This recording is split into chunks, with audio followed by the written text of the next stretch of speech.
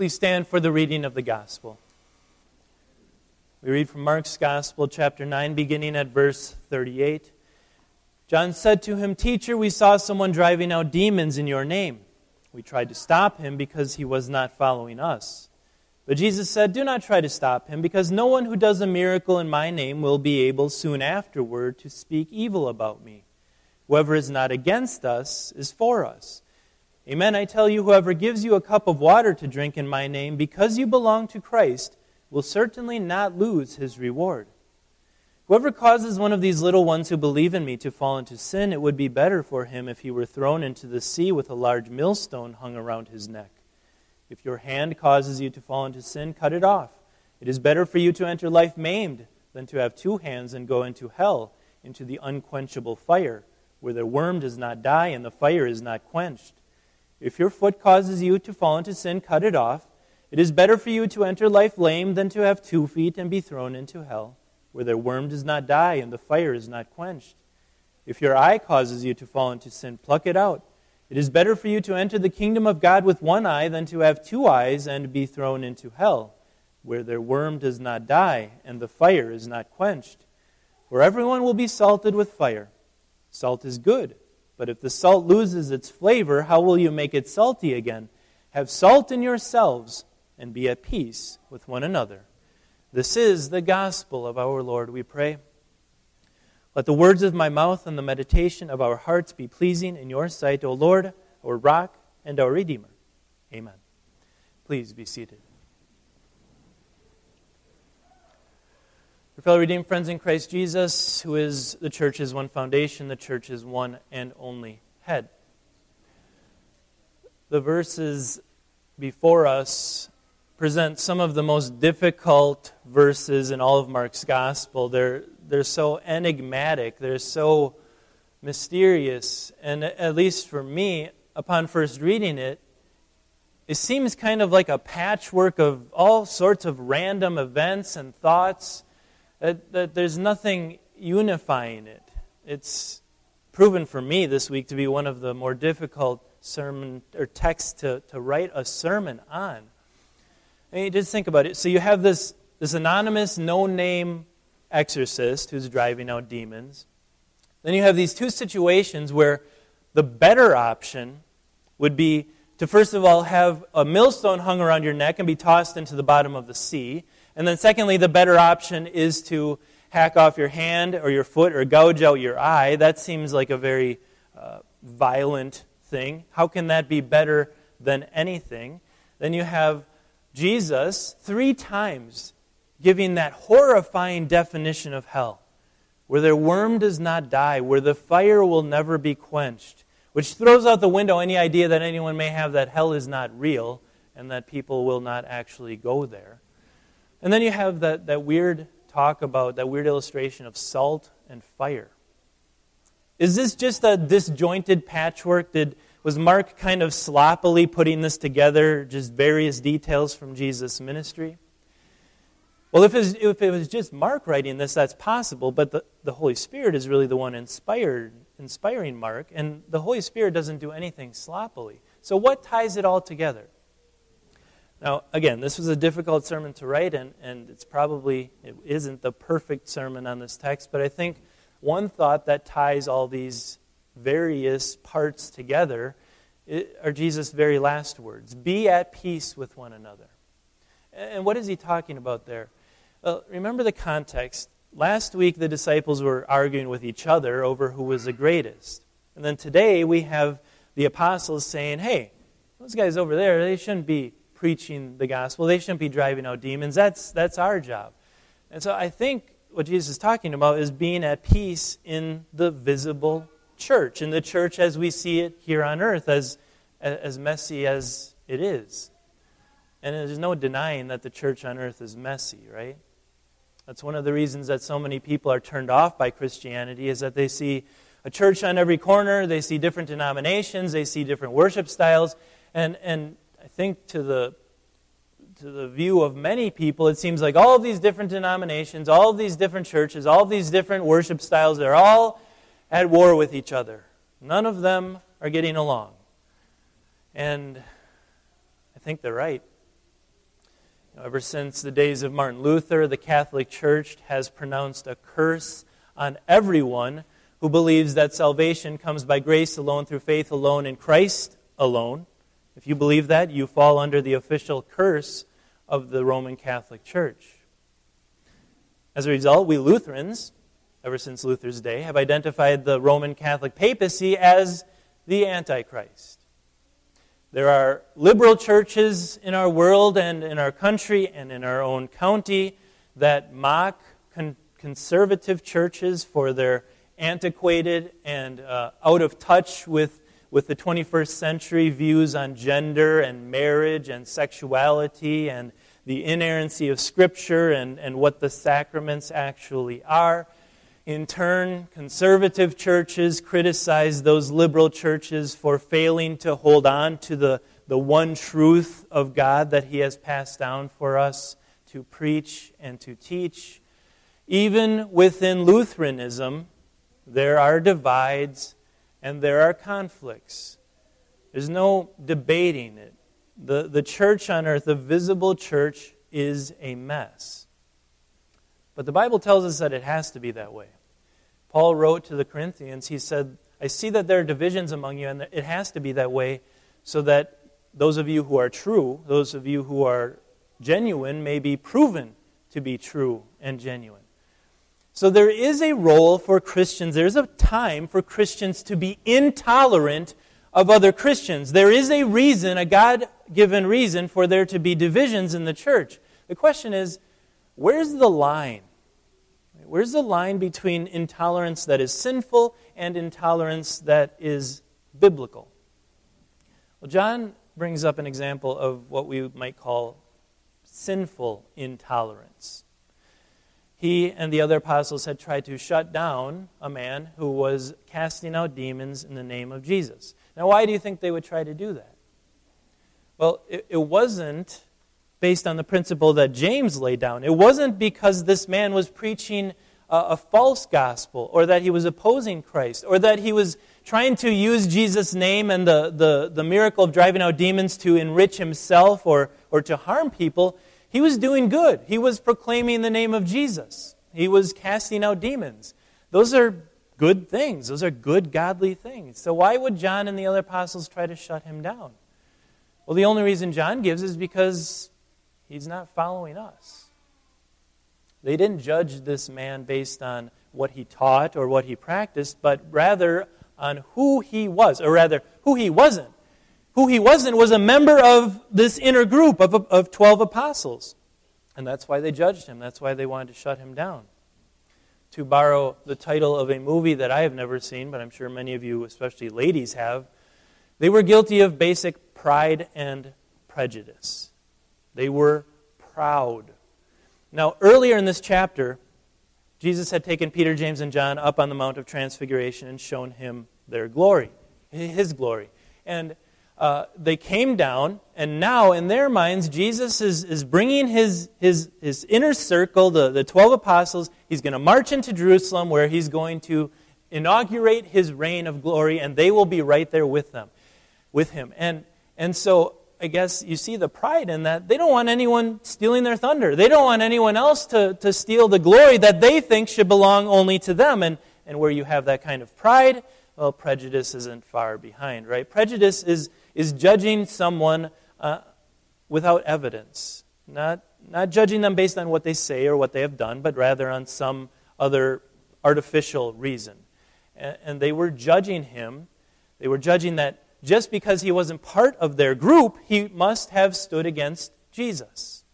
That's prejudice. Pride and prejudice. That's what they had against this man. That's why they wanted to shut him down. Here's Jesus' response to that pride and prejudice. Do not try to stop him, because no one who does a miracle in my name will be able soon afterward to speak evil about me. Whoever is not against us is for us. Amen, I tell you, whoever gives you a cup of water to drink in my name, because you belong to Christ, will certainly not lose his reward. So Jesus makes it clear there is a line. There are those who are against Jesus, and there are those who are for him. And there's no middle ground there. But what Jesus is trying to get his disciples and us to understand is, among his apostles wasn't the only place that God was working. He's His word is across the world. The Holy Spirit can work anywhere He wants to. And that's important for us to keep in mind too. This little piece of ground, this little church here, Risen Savior in McFarland, this is not the only place that God is active working. The Wisconsin Evangelical Lutheran Synod is not the only place where the name of Jesus is proclaimed so that sinners may come to faith and be saved. We shouldn't think that way. We shouldn't think that Jesus is our private, personal possession. We can't place a copyright on the proclamation of the gospel. In fact, Jesus says, if anyone gives you a cup of water in my name, they are doing a good work. And so He's showing them, God is at work all over the place. We don't have a monopoly on the work of God. Why would they want to shut down someone who is driving out demons? Isn't that what Jesus had just sent out His apostles to do just a few months earlier? He sent them out to tear down the kingdom of Satan by casting out demons from poor, imprisoned people. That's the work of the gospel. That's a good thing. They shouldn't have stood against that. And there are two things that prove that this was a genuine believer that they shouldn't have been opposing, that this was a Christian even though he wasn't a part of their group. The two things are this, that he was casting out demons in Jesus' name. Now, I was reading this week that there were Jewish exorcists at the time, and they obviously wouldn't cast out demons in Jesus' name. They would cast out demons in Solomon's name or Abraham's name. But this man was doing it in Jesus' name as proof that he was a believer. And the second proof is that it worked. You know, Jesus' name is thrown around all over the place in our world. But when unbelievers use it, it's not like a magic charm. When they use it in vain, God doesn't hear them or answer them. But God did hear and answer this man's pleas to cast out demons from these poor people. And that's proof that he was a genuine believer. The other side of that is that unbelievers can't use Jesus' name to accomplish anything. In Acts chapter 19, there were 7 exorcists named the sons of Sceva. And they all tried to cast a demon out of a man. And you know what happened when they tried to do that?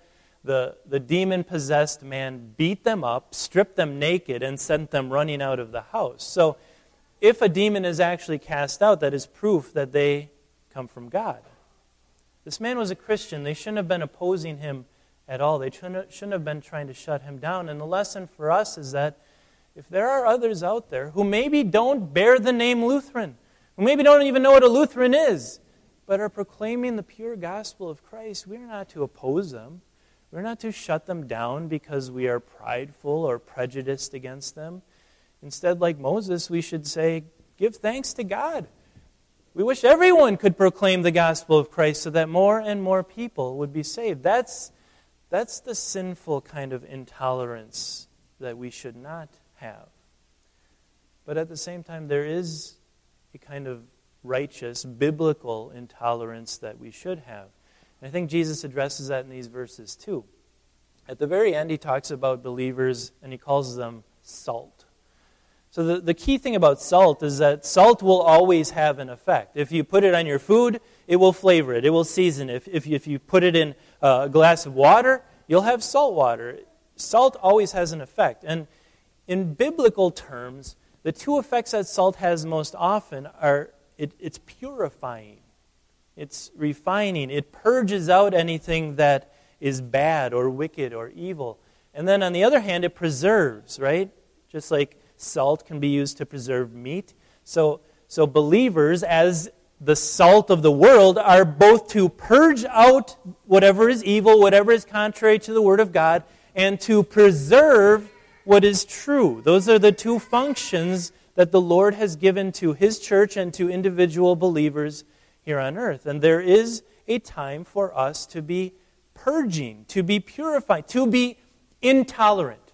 And one of those places is, as Jesus says, anyone who causes one of these little ones who believe in me to fall into sin, we should be intolerant of them. Anyone who causes a believer to fall into sin, anyone who teaches falsely is leading them into unbelief, and we are not to tolerate that, not even a little bit. And that's not just a Lutheran principle. It's a command from God Himself. In Romans, Paul says, I urge you, brothers, to watch out for those who cause divisions and offenses contrary to the teaching that you learned. Keep away from them. The Apostle John adds, if someone comes to you and does not bring this teaching, do not receive him into your house. Do not even wish him well. God calls us to oppose anyone and everyone who teaches contrary to his word. We cannot join with them. We cannot do what so many churches in our world have done and say, well, let's agree to disagree. Even though we don't agree on some of the most basic principles of Scripture, let's just agree to disagree because we all want to be friends. We must not do that. God doesn't allow us to do that. Instead, we must, as salt, purge it, purify it. Whether it's in our own little body of believers here or in our wider church body, our synod, we must purge that out. We must oppose it and expose it. But there's something we have to do before we climb up on our high horse of orthodoxy and go around pointing at all the false teachers there are in this world and being intolerant of them. And that thing we have to do first is look in the mirror. We have to look in the mirror first. Like James said, humble yourselves under God's mighty hand. We have to look at ourselves in the mirror of God's Word before we ever attempt to judge anyone else.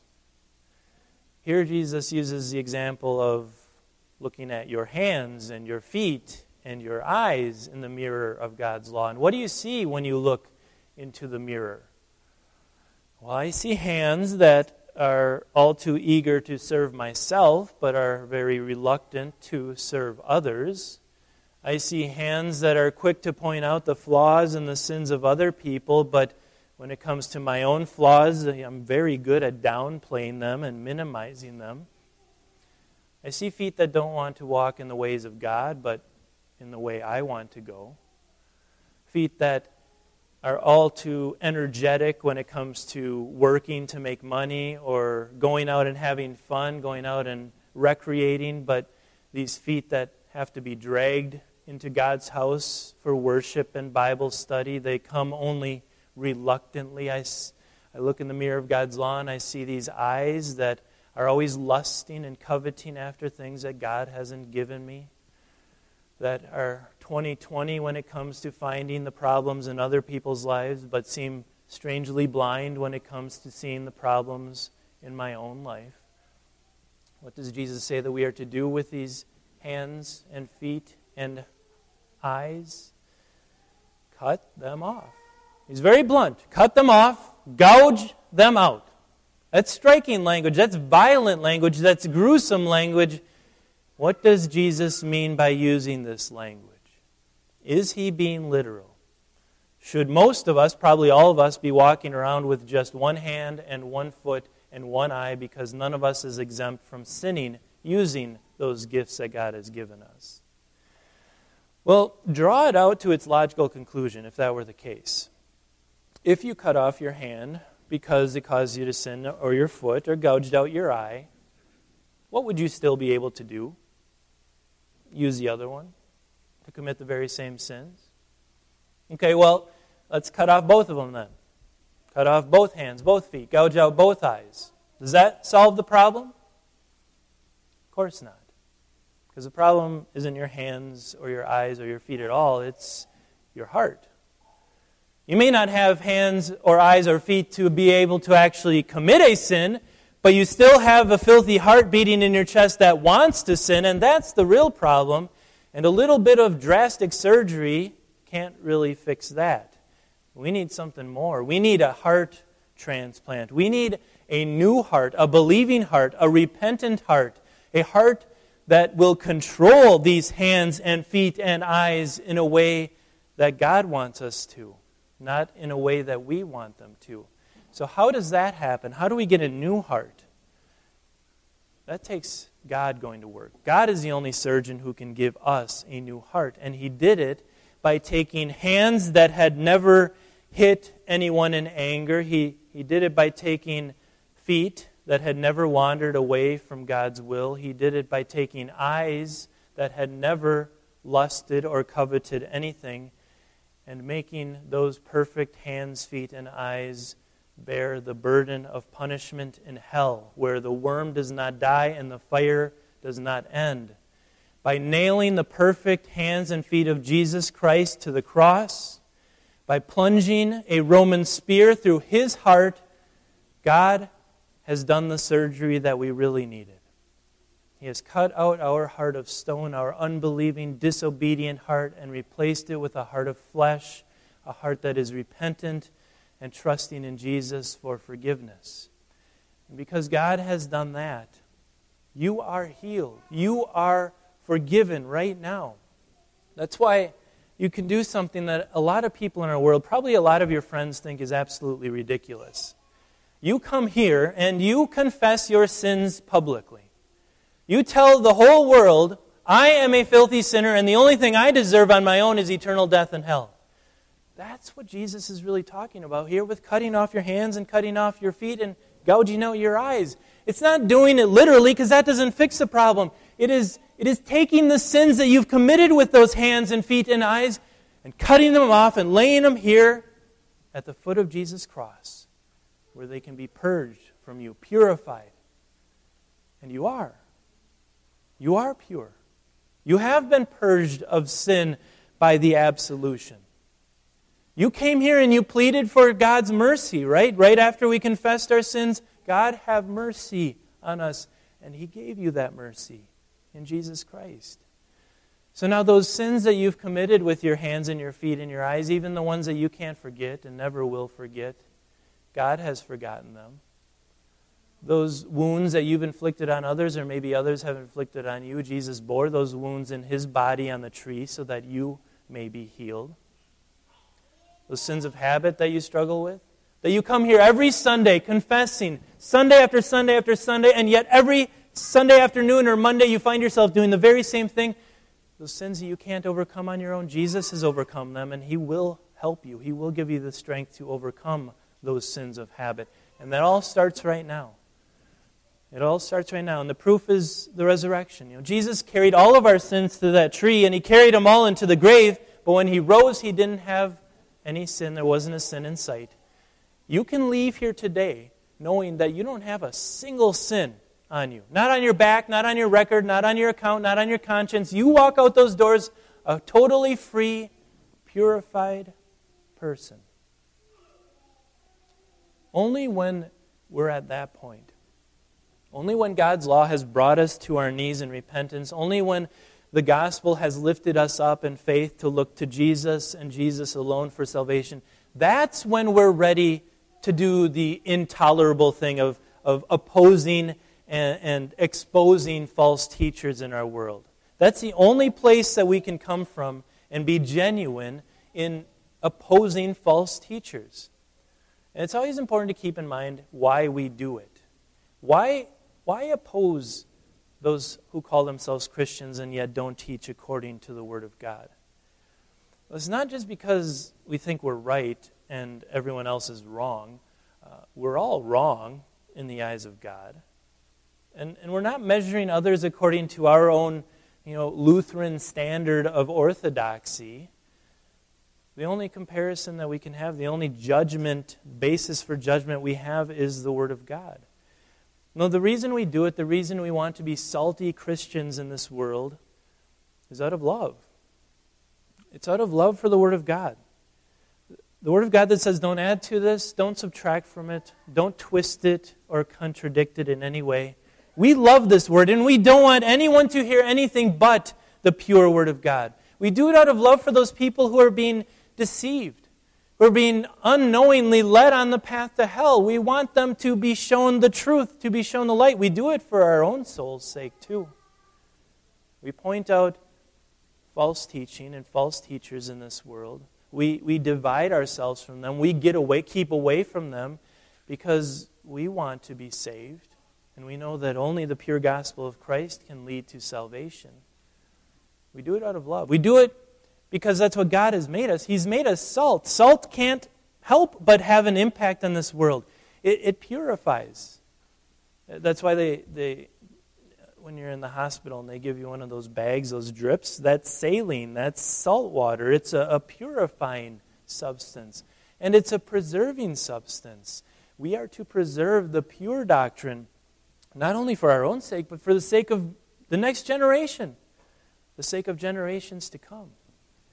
That's what it means to be salt in this world. And when we are salt, then we will have peace with each other. Then there can be unity in the church when we find others who agree with us on what the Bible teaches and confesses.